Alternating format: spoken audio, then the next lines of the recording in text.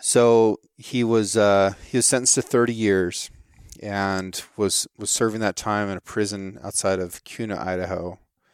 And on Easter Sunday, 3 years into his term, he escaped. Yeah. Now, there's an official report about this that said that he was able to cut through the wire and escape like that. However, that report has largely been debunked. And Ada County actually opened an investigation in 2001 to look into how he actually escaped. And the current consensus is that he walked out the front door with a group of visitors. And to do that, you've got to have help. You've got to end up in a position to do that.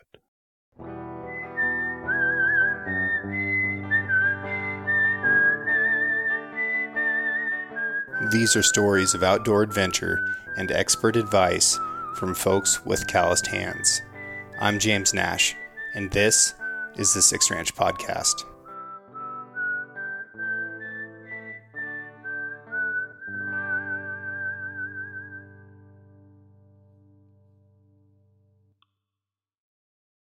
In the United States, there are about 15.2 million hunters. That's how many hunting licenses we sell in the country. And they spend around $21 billion per year, which breaks down to an average of $2,800 per hunter. Now, we need to be really smart about how we spend that money. You can't spend it on stuff that's going to break. Otherwise, you have to buy something else again, and you end up costing yourself even more. We also need to be smart about how much weight we carry in our packs, because that's a serious limiting factor.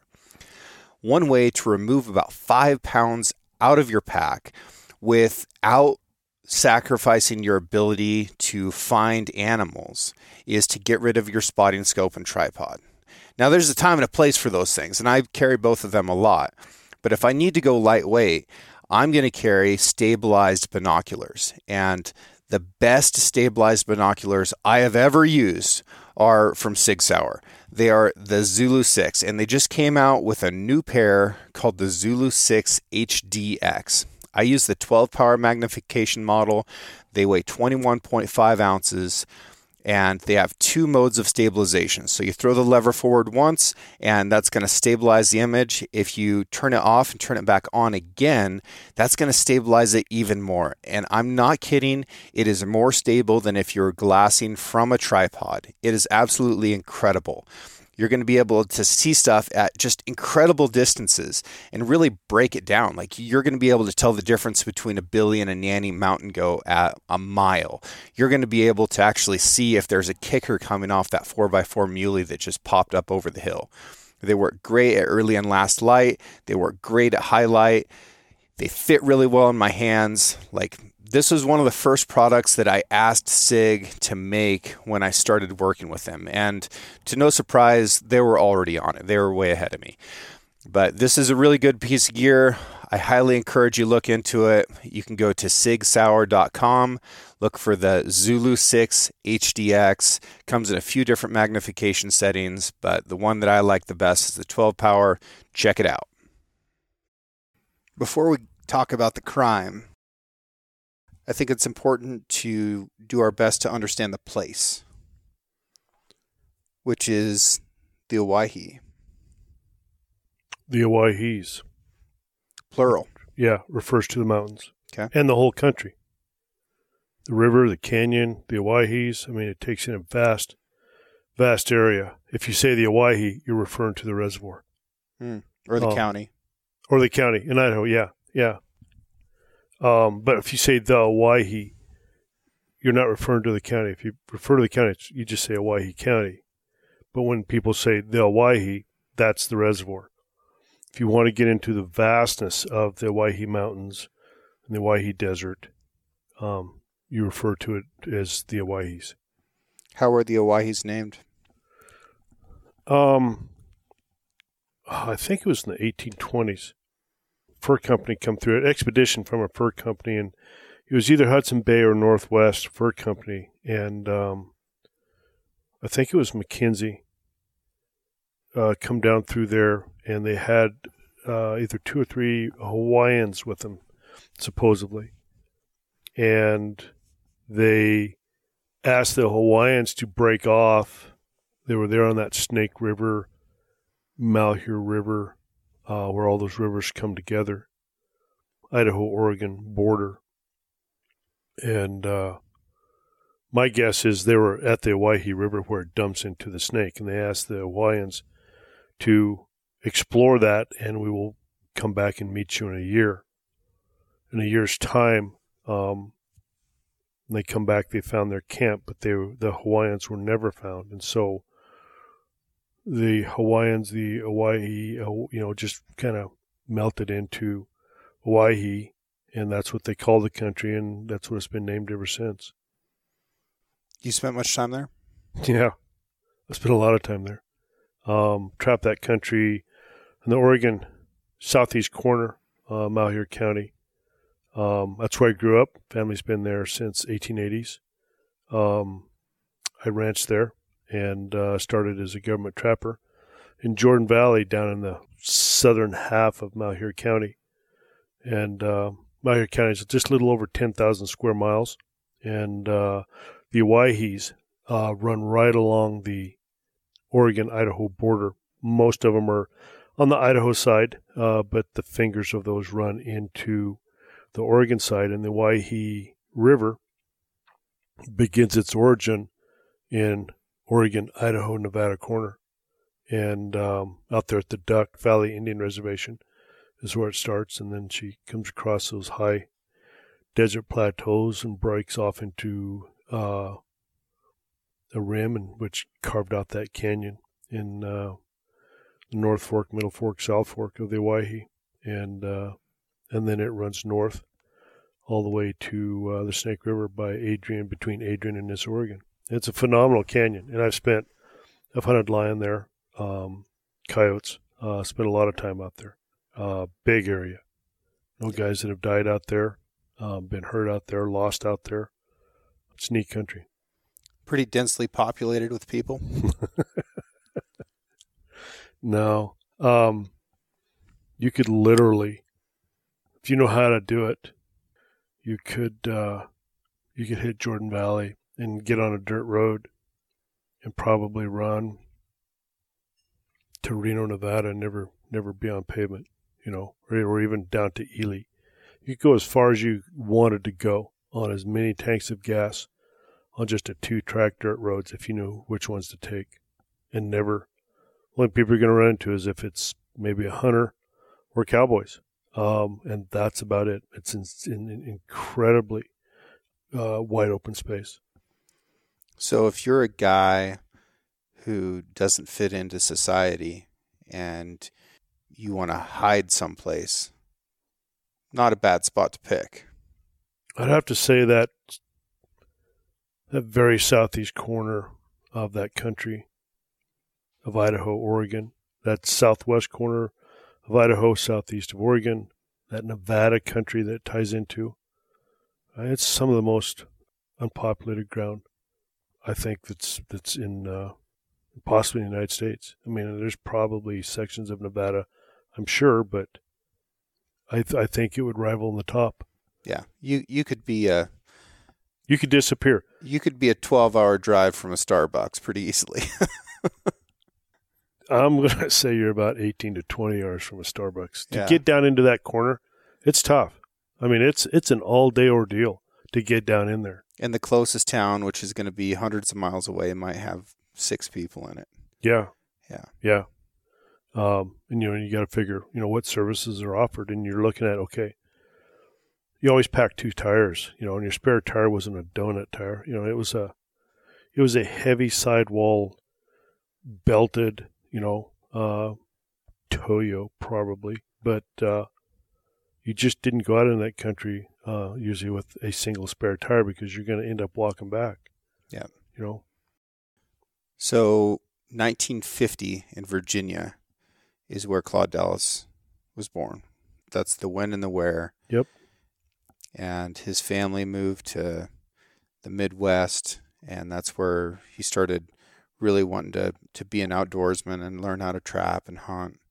And then he hitchhiked his way west. And I think that there's a pivotal moment in there that sort of created what he would later become, which was that there was a draft notice for Vietnam that was sent to his family's address, but he was cowboying in the Alvar Desert in southern Oregon, wasn't in contact with his family, and he was arrested by the FBI 3 years after that draft notice and a full year after the draft had ended in 1973. So the war is over with, but he still has this warrant out there. He gets arrested, says, I had no idea that I was ever drafted, and it couldn't be proved that he was aware of this draft notice, so he wasn't charged with it. But I think that's a defining moment in the beginning or solidification of his mistrust of government. Yeah, that's what I was going to say. That's where that mistrust started. That's that bad taste, that incident. That is the pivotal point to possibly what happened, down the road. And I can't, you say, somebody that didn't get along in society. I could go down and I think I fit into society pretty good. I'm kind of a loner. I've got all my friends and people and stuff, but I could go into the Owyhees, to that desert, and be very happy. And then if the FBI knocked on my door and arrested me, I can see how this thing snowballed. I really can. Yeah. So we fast forward a little bit. He's 31 years old, 1981, and he's living off grid as he has for a long time. And more than likely, he was poaching. I think that much is clear, that he was illegally taking wildlife. Although there is a little bit of controversy around that.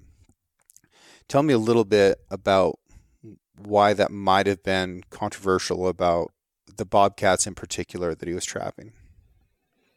Well, he was down on the 45, which is in that southeast corner of Oregon. What is the 45? It's a ranch. It's probably, I don't know if it probably runs into Nevada. I would imagine that it does. Maybe even to Idaho. Maybe it runs into 3 states, but it's insanely remote. I know guys that have leased the 45, and they say, it takes all day just to get there. And the process of going in and out of there in a grazing season will destroy your gooseneck, horse trailer, stock trailer. Guys that I know are pretty tough. The 45 have whipped them just to get there. And so he was trapping there, and his camp was just, north of the Nevada border. And I believe that the Nevada bobcat trapping season was open. And he had his camp in Idaho.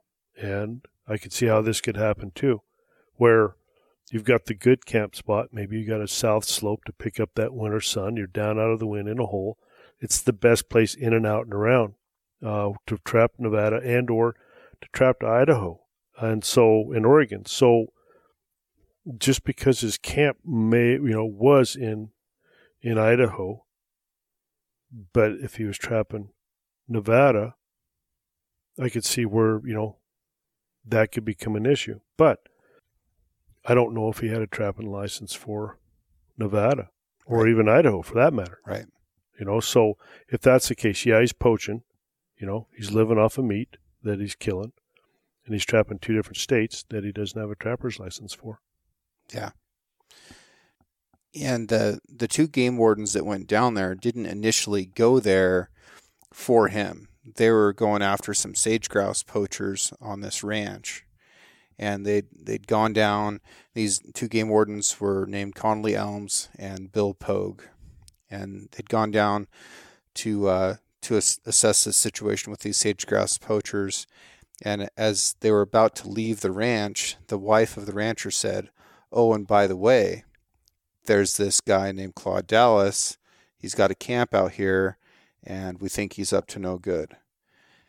So somebody that had swung by his camp had seen some bobcats and a deer hanging, and it just didn't add up quite as legal. And some of the people that I've talked to who spent time with Claude Dallas right beforehand had a bad feeling about the guy. And this is something that comes up often in the stories. Some people liked him, considered him a friend, and other people were really uneasy around him. Agreed. So he's going to carry this controversy into other aspects of his life. I find that interesting. But anyways, these game wardens now are obligated to go out and check in on his camp. And what happens next? If I remember right, they knew where his camp was from the folks at the 45. I think it was the folks at the 45 that had mentioned him. And so they went out there, and I'm guessing Claude was out trapping. He was coming back, and he met him on the rim. And if it was on the rim and the camp was below, I don't know if there was a road down to the camp or if it was, cow trail, horse trail, and those guys walked down. But anyway, he met him on the rim. They asked him some questions, supposedly, about bobcat trapping and some illegal deer. And I think even at that point, he admitted to the illegal deer, but not the illegal bobcats. And so, and to me, this is where another momentum starts of that snowball, that avalanche that starts is they're going to go down to his camp, and Bill Pogue goes back to his pickup and grabs handcuffs. And that was I can remember jurors talking about that later, that was, why would you do that? And to me, that's a huge warning sign for Claude Dallas. This is a game violation. It's not like it's a bank robbery or a murder or, a kidnapping or anything like that. This is a game violation. Which I don't know how Idaho works, but all game violations in Oregon are a crime. An arrestable crime? I think it depends. I don't know about, I shouldn't say because I don't know about whether you can be arrested for it, but, today officers carry handcuffs on their belt. Like that's part of their deal. So it would be more alarming to me if like somebody didn't have their stuff together well enough to like have all their kit on them and had to go back. But I'm assuming that times were different and these guys were running a little bit more slick. Maybe so. But even then, the optics of that. Yeah. Doesn't that an aggressive act on Pogue's part to say, I'm going to get handcuffs because I may haul you back up here and take you in? And to me, that says fight. This is a confrontation. That's where it starts. Yeah. Yeah.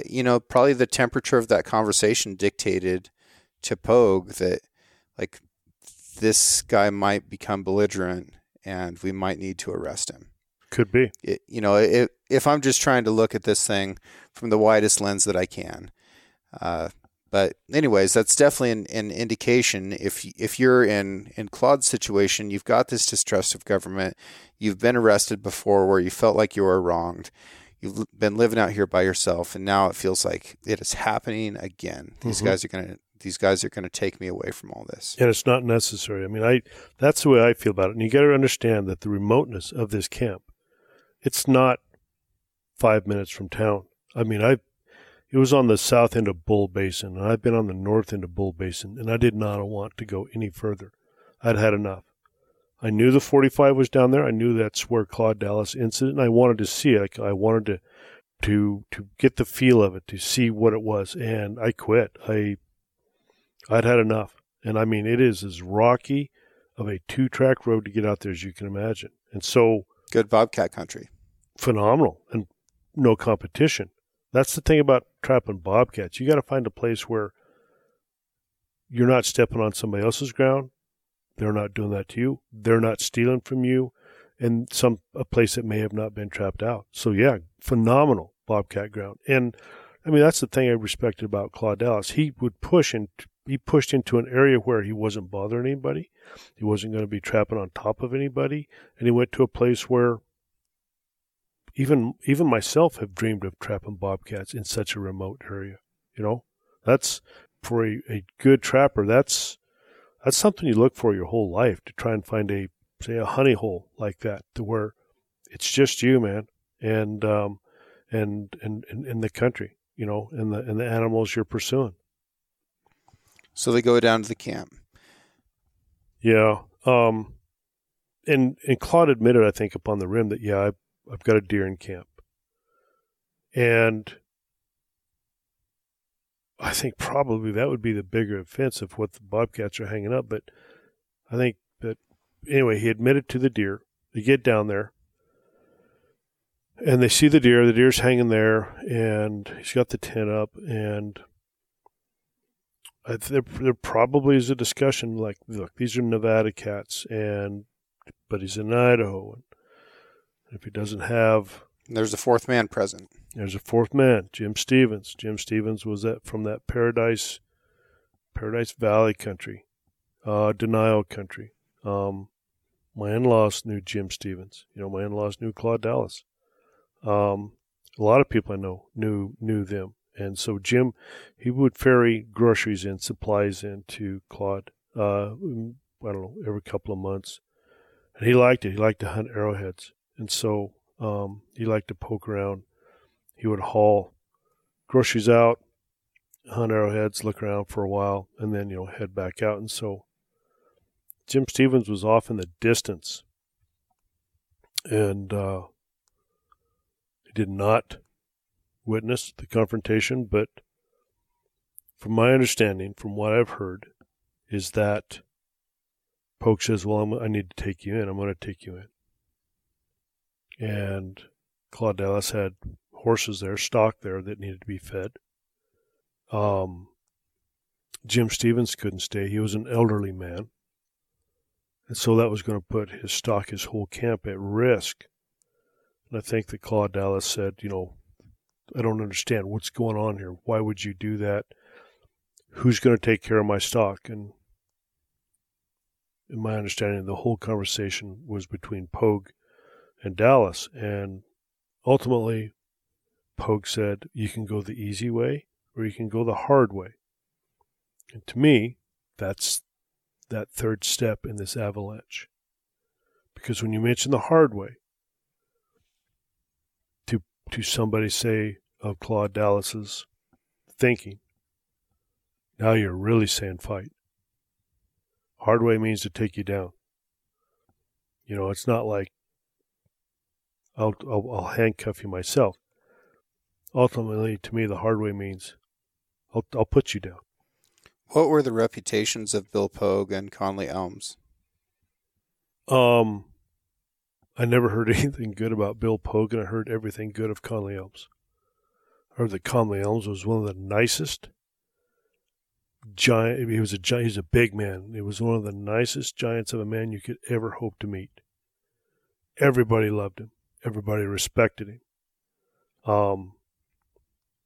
The only people that I have heard talk good of Bill Pogue was the media. That he was a professional. I don't know. I never met the man, so I can't say. And I never met Conley Elms, but the people that I know personally that knew Conley, I respect their opinion. And if they say Conley Elms was one of the best, then he was one of the best. Some people I know kind of offhand that had run in or knew Pogue, not run in with him, but knew of him, didn't really have much good to say. And so that kind of fits with the narrative of what was supposedly happened now at the camp, that Conley's off to the side and Bill Pogue is in this confrontation with Claude Dallas. So Conley goes into the tent and is gathering up these bobcats, which are going to be confiscated as evidence. Sure. At a minimum. Yep. Which is a normal thing to do in this situation. However, outside the tent, we've got this escalating conversation going on, and this is the giant question mark of what actually happened, which there's only one man alive today who knows. Right. My father-in-law knew Claude Dallas, and he knew that he practiced drawing his weapon. And he practiced a lot and said he was very fast. And he kind of fantasized that Sure. that old West trapper, mountain man, cowboy gunfighter, shoot 'em up outlaw. Right. Laws don't apply to me. The old West. The old West. That's, I think he was, into that. But you can go down to that country and you can find anybody anywhere that doesn't like the government. Yeah. That doesn't, that will fight, especially the federal government. So Claude Dallas was carrying a Ruger Security 6, which is a revolver with a relatively short barrel, 6-shot revolver. One of the things that I find curious about this is, everybody that I know that works in the woods carries a gun. Right. I carry a gun all the time. Every time that I'm going in the woods, I've got a gun with me. However, almost everyone that I know, and I mean, that's the smallest percentage of people that carry in the woods, they carry open. Your gun is visible and available. And no matter what, a concealed gun is harder to get at than an open carry gun. And it's by a fraction of a second. Mm-hmm. If you practice a little bit. Mm-hmm. It's not that big of a difference, but it is somewhat curious to me that he was carrying concealed. Okay, let me ask you this. Do you know that he was carrying concealed? Is that hearsay? It's what I read. Yeah. It's what's in the report. Yeah. What I read is that they took 2 guns off of him. I know they did take a gun off of him. But that was the .22 trapping pistol? Rifle. Oh, really? Yep. .22 rifle? Yeah, lever action rifle. The Marlin? Yep. Okay. I'm just speculating here. I mean, like you said, only Claude Dallas knows what happens. Jim Stevens would have known how Claude packed that. I would say that if it was concealed up at the rim, Claude Dallas had intentions to do wrong. If it was on his hip the whole time and it was not taken away, I would say he was provoked. If he was packed, it doesn't fit to me, like you say, for him to be packing concealed, especially a .357 revolver. It's a chunky gun. It's I don't want to fall in the creek with it, man. Yeah, it doesn't just slither into your waist belt. No, it does not. Sig P365 or something. Especially if you're trapping, if you're physical. It's one thing if you're sitting at the desk or driving and you got one stuck into your belt, but and concealed just means that it's covered by a garment, right? This thing could have been outside of his waist belt, but under a jacket or something like that. Yeah. But anyways, the next thing that happens is the thing, right? Yeah. And nobody knows except Claude Dallas on who drew first. Jim Stevens said that he heard the argument. You're going to go easy or you're going to go hard. And then the shots. Conley Elms was coming out of the tent with the Bobcats. And I believe that Claude Dallas shot Bill Pogue in the chest twice. And the story I heard, I don't know if this was in Bill Stevens's testimony or Claude Dallas's, but Conley Elms packed his in a shoulder holster, which was covered up either with a coat, sweater, something. And as he was reaching for that, that's when Claude Dallas shot him. That's my understanding. That's what I've always believed at that point. And it's just such a tragedy that these 2 men are killed, that Claude Dallas's life went the way it did because it didn't have to. If he hadn't have shot Conley, would he have gotten off? But I think the biggest thing, and I heard this from jurors, is that what really convinced them to convict on manslaughter was when, after he had shot both men, he went and got the Marlin .22 and shot him behind the ear. And that was like they're a skunk in a trap. Like they're a dog. Yep, like putting a dog down. And that, I think, changed everything. I can remember the trial, and everybody was following, as I was. We were fairly remote. It was tough to get, TV reception there at the ranch and stuff, or even if you had time, there was no recordings or anything like that at the time, but you tracked it, and everybody was talking about it. And when that was mentioned, members of the jury gasped. And that was the difference right there, I think, in conviction. And I've heard the secondhand from one of the jurors that had he not done that, then they would have called it self-defense. Agreed. I heard the same thing. Now, there's also an ethical aspect of this, which is going to sound coarse, but there's also a reality that both these guys have been shot by a .357 at close range. He could have made the assessment that both of them are going to die, and that the most humane thing that he could do was to go ahead and kill them with that .22 rifle. Now, that's not a good look if you're wanting to not get charged with murder, but he also didn't plan on getting caught. And some of his next actions really indicate that.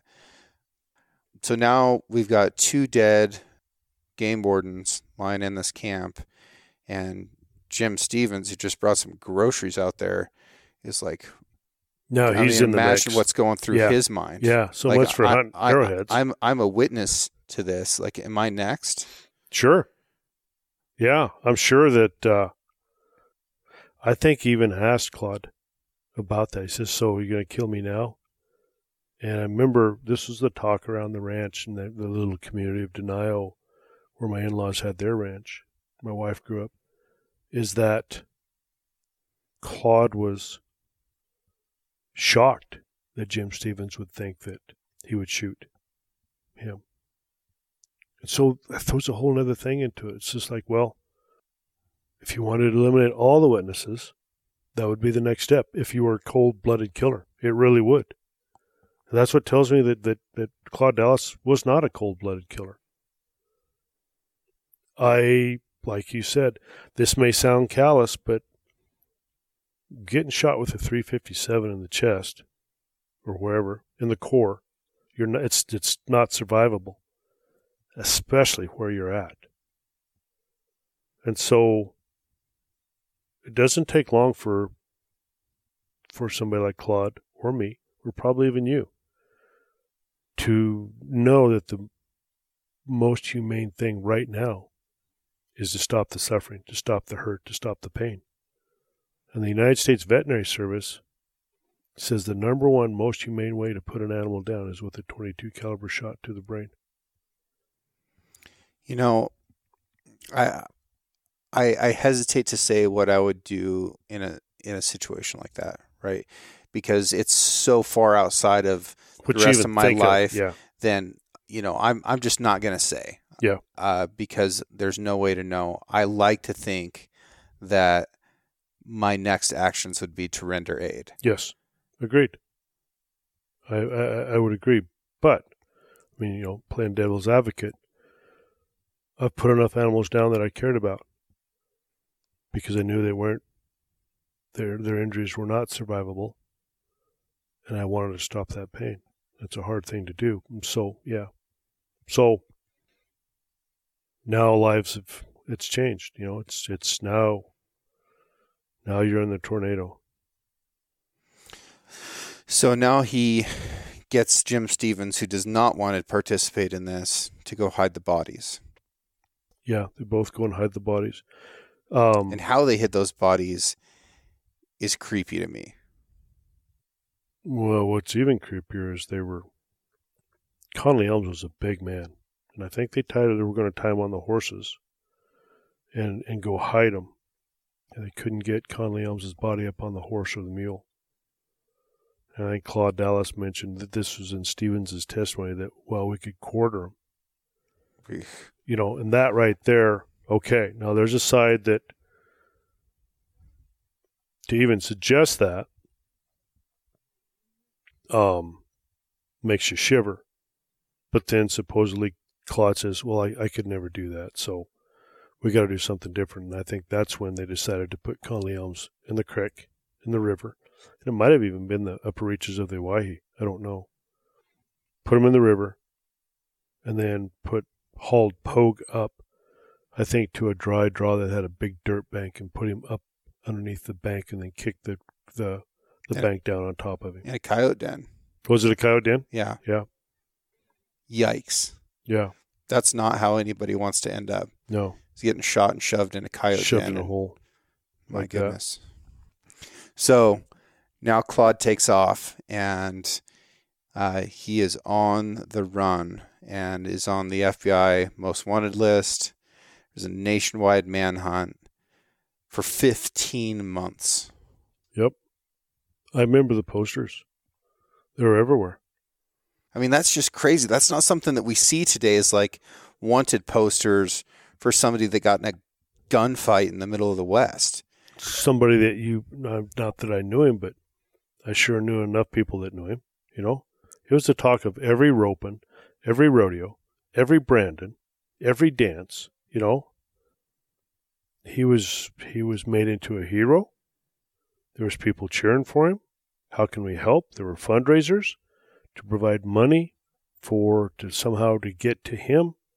Really? Oh yeah, there was. I remember that seems illegal, right? That's aiding and abetting a fugitive. There was a potluck dance. I can remember there was a potluck dance in that Harney County country where you're kidding. No, there was a couple of them. Yeah. Which really shows the attitude towards government of people in that area. Yeah, agreed. You know, and a lot of people love a rebel. Mm-hmm. You know, I still see T-shirts with Che Guevara on it. Sure. It's like, this is a bad guy. but for a lot of people, he represents rebellion. Yeah. I mean, just going to any college dorm. Oh my gosh. You know, it's probably the biggest selling flag in any college out there. But yeah. So yeah, he became a folk hero. And then when they found him, when the FBI finally finds him, there's another gunfight that breaks out. Mm-hmm. And a car chase. And a run across the desert. And I think he was in a little single white trailer out in the desert. And I don't remember how they found out where he was, but they surrounded it. They had a helicopter. Claude makes a run for it. He's shooting. They're shooting back. He gets shot in the foot, I think, when he gets in the car. And the helicopter's following him. He bails out of the rig, and he's running. He's hobbling out through the sagebrush desert, and the helicopter's there. And he fires on the helicopter. And I remember the helicopter pilot's comment was, he was a Vietnam combat pilot with flying helicopters. And he says, when you can see that flash, you know they're shooting right at you. You're looking down the barrel. And so the helicopter peeled away, and then so everybody spread out across this sagebrush flat, and they had walked past him. And the guy that saw him happened to just stop and look back, and he looked right into his eyes. Claude was laying on the ground, bellied in underneath sagebrush or something, and Claude says, don't shoot me, supposedly. And that was his first capture. So then he goes to trial in Caldwell, Idaho. Yep. So the jurors are members of this community. Mm-hmm. And I think that, you know, for crime that went into multiple states and stuff like that, it's interesting that it did feel like he ended up with a jury of his peers. Yeah. And I know the guy that provided the money for the defense. Really? Yeah, Hoyt Wilson of the Man Lake Ranch. I knew Doc and Kokoiki, his Doc, Wilson. I knew, Hoyt's folks. So well respected, all of them. Doc and Coco and Hoyt. I mean, some of the most respected people, not only in that desert community, but clear across Treasure Valley. And these are people that says, look, we'll provide, the finances for your defense. And I think Hoyt was there every day through the trial, and that tells me a lot. That tells me that Claude wasn't the monster that the other side tried to make him out to be. I think if there was that in Claude Dallas, then the folks at Man Lake Ranch would have never have stepped up with that kind of support. I really do. And Claude spent a lot of time in that Man Lake, Alvord desert country, down through Denial, Paradise Valley, into Nevada. Spent a lot of time there. I can remember Coco said whenever he come into the house, his hat always came off, or in the presence of her. Might even be in the barn. If Coco walked into the barn and Claude was there, his hat always came off, and he says, ma'am. To me, that's not a evil, cold-blooded killer. And so... Oh, it's got manners anyhow. Yeah. So, you've got all these different sides popping up on who is he? What happened? Why? So, yeah.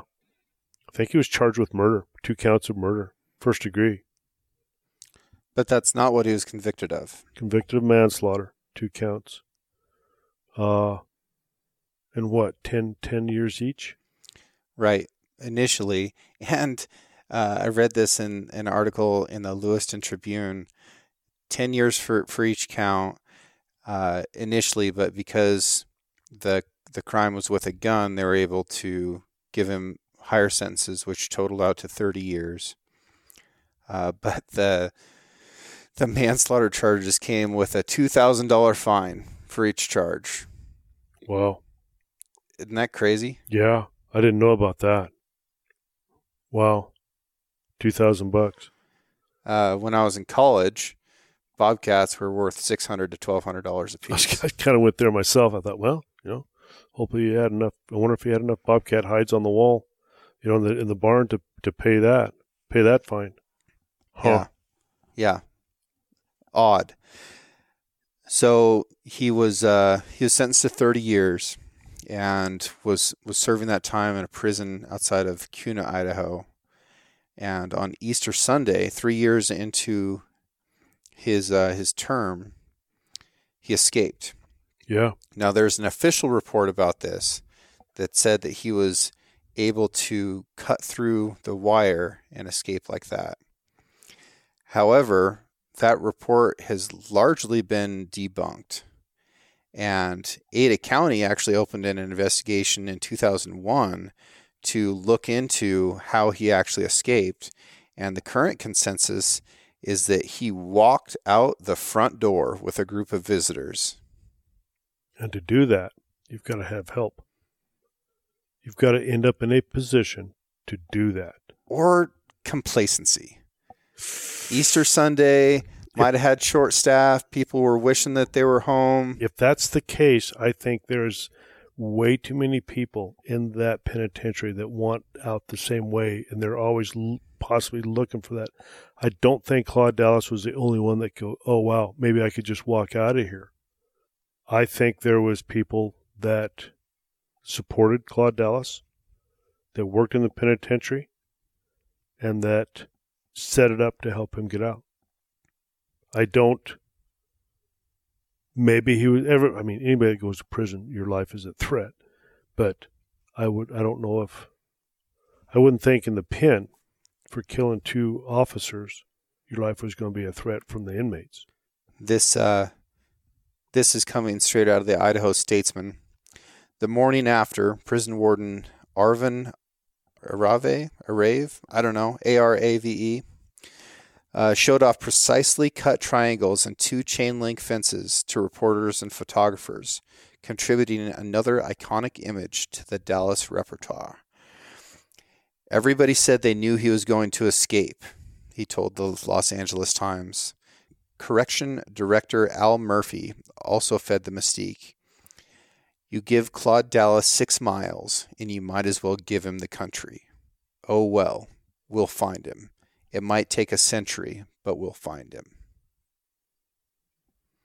So the thinking here is that he escaped easily, maybe with help. Maybe they're trying to cover that up, and they cut some holes in the fence to make it look like that's how he'd gotten out, to kind of cover themselves up, which is very, very, very possible. Like, right. We don't want to take the blame for incompetence or for assistance, so we're going to make it look like he got a hold of some bolt cutters or something and was able to cut through the fence. Yep. Really interesting. And then saying everybody knew that he was going to escape, like, that's interesting too, right? The escape to me is almost as interesting as what went down at camp. To me, I've always been intrigued on how he escaped. I think there was help. I really do. To be able to, if he can acquire bolt cutters, why hasn't somebody else acquired bolt cutters before that and done that to where, okay, we've got a lack in our security here. Let's fix it to where that's not possible anymore. Just to go out and cut 2 holes, and then you're gone. I think there's people that help facilitate that escape. That's just my opinion. But yeah, he's on the run. So he's on the run, and now the legend of Claude Dallas has fire under it. It's got jet fuel, man. I mean, you talk about light up the rumor mill. Holy smokes. Because we're really hitting on like every cylinder of this idea of, an Old West outlaw living in modern times, right? You've got him trapping and living off the land. You've got a 6-gun shootout. Cowboy, you throw him in jail. He breaks out of jail. Everybody thinks that he's back out there in this big wild country where it'd be really easy to hide. As long as you can tough it out. But then the mystique of it all kind of crumbles a little bit, and a lot of people lost the respect that they had for him because he got captured. Now he's top 10 most wanted in the country. Yep. Top 10 yeah. most wanted men in the country. And they find him in Riverside, California in a parking lot outside of a 7-Eleven. That's tough. Doesn't fit. Doesn't help. But talk about going someplace where they're not going to look for you. I mean, I wouldn't have looked in Southern California. I heard he had long hair, was basically unrecognizable to the average person out there. And I had heard, of course, rumor, but I'd heard that the only reason they found him in Southern California is one of his friends turned in his location. Whether that's true or not, I don't know. But, now he's captured again. So he's captured again, and they send him to prison in Nebraska and then New Mexico, both high-security state prisons, then to Kansas. He completes his final 3 weeks of his sentence in Owyhee, Idaho. And I love Owyhee. Isn't that crazy? Yeah. One of my favorite wrestling tournaments in high school was in Owyhee for a couple reasons. They had host families, which was always fun. You'd wrestle on a Friday, you'd weigh in that morning, and then you'd weigh in again Friday evening. So that meant you got to eat as much as you wanted to Saturday night. And the mascot for Owyhee, for the high school there, is the Maniacs, the Owyhee Maniacs. And there's an insane asylum on the hill right next to the school. And I know you guys want to cancel them just hearing that, but the school was there with that mascot first. But there's also a prison there as well. And I remember in high school being there and hearing that Claude Dallas was there at the same time. And, that was something that was still being talked about, even though this had all happened before any of us were born. Yeah. And what's interesting, too, is that I don't think there was any more time tacked on to his sentence from the escape, which is a normal procedure that if you escape, hey, you get another 5 years or 10 years, whatever it is. And I remember reading somewhere that it's odd that, okay, you escaped, we got you.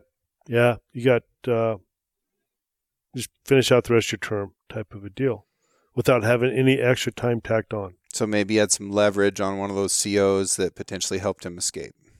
Maybe. He actually got released 8 years early for good behavior. I heard that. It was a surprise. I remember I was surprised because I remember, he, it was like 2010, 2012 when it was, around the time that it was going to get out, and all of a sudden, everybody's talking about it. Claude Dallas is out. Claude Dallas got released, type of a deal. He's a free man. Served his sentence, and he's a free man.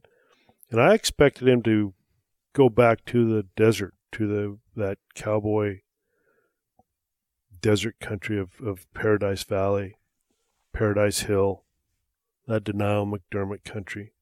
And I don't know if he ever did. Well, he was seen in Utah. He was seen in Alaska. I know he was working in Alaska for a couple of years. I knew that. But the word I've got is that he is back in the Owyhee cowboying. Okay. And so, let's see. He was born in 50.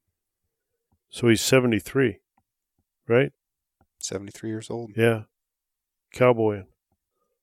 That's not an easy life at 73. Doesn't sound like much of his life has been easy. Yeah, no kidding. Initially when I started thinking about doing a show or a series of shows about Dallas, I thought that ultimately I would want to have him on the show and hear his story. From what I've heard, he doesn't want to talk about it. He wants to leave that portion of his life behind. And the way I see it, whether this was self-defense or whether it was manslaughter, he's served his time at this point, and I'm fully going to respect that, and I'm not going to go dig him up and rip these scabs open. Yeah. However, I doubt that this gentleman is a podcast listener, but Claude, if you're hearing this show and you want to tell your side of it, I'll listen to you. I'd love to. I hope he puts it down. I hope maybe it's published posthumously, after he's gone. His words, his thoughts, from him himself. Be incredibly interesting. To get that perspective of what happened. And but yeah, I same thing. I know folks that are in contact with him, and I've never asked them, "Oh, wow, where's he at? Can I meet him?" Any type of thing. I would love to meet the guy. I'd love to sit down and have a supper with him, have a beer with him if he drinks, scotch with him, or just visit and, I suppose, to satisfy some curiosity. I would never ask him of what happened, but just to see who he is. What's he like? The folks that I know that are friends with him, man, they're friends of mine. So I'm just thinking, I think he could sit down here with us and have a great conversation. But hard to say. And for now, we'll leave it with that. But that's the story, as far as we know it, of Claude Dallas and the two men that he killed in 1981. His trial, his escape, and the rumors of where he is today. Second escape, the whole bit. Yeah. Yeah. And he's paid his price. And I can remember the judge at sentencing said, for a man who has so prized his freedom, has now lost it for most of your life. And I thought that was, that makes you think. True statement, very true statement. Tragic all the way around. Yep. And to to the folks out there who are living wild, don't let yourself get in this situation, and to the law enforcement officers who are out there trying to do their job, just do what you got to do and come home at the end of the day. Yep. I don't ever want to see something like this happen again. Agreed. All right, folks. Well, thank you, sir. I appreciate your perspective and that that's our story. Thank you. Thank you for the opportunity. Thank you all very much for listening. I'm going to keep bringing you these stories from normal people just like you who have done extraordinary things. Everyone is an expert at something, and they have interesting perspectives on life and work and the environment and all of the things that we care about. I'm going to keep bringing that to you. And I want to thank you so much for making this show possible. I also want to thank Emily Bratcher for producing this show. She does a great job editing. Really appreciate her. I want to thank John Chatelain. He did the art for the Six Ranch podcast. And Celia, soon to be Harlander, she digitized that so that we can get it out there on the internet for you. Also want to thank Justin Hay for writing this original music and the beautiful whistling that you're listening to right now. You guys are awesome. Thank you so much. Please keep listening to the show. Write me a review if you feel like it, and just keep doing your thing, and we'll all learn from this together. It's been fun, and we're just getting started.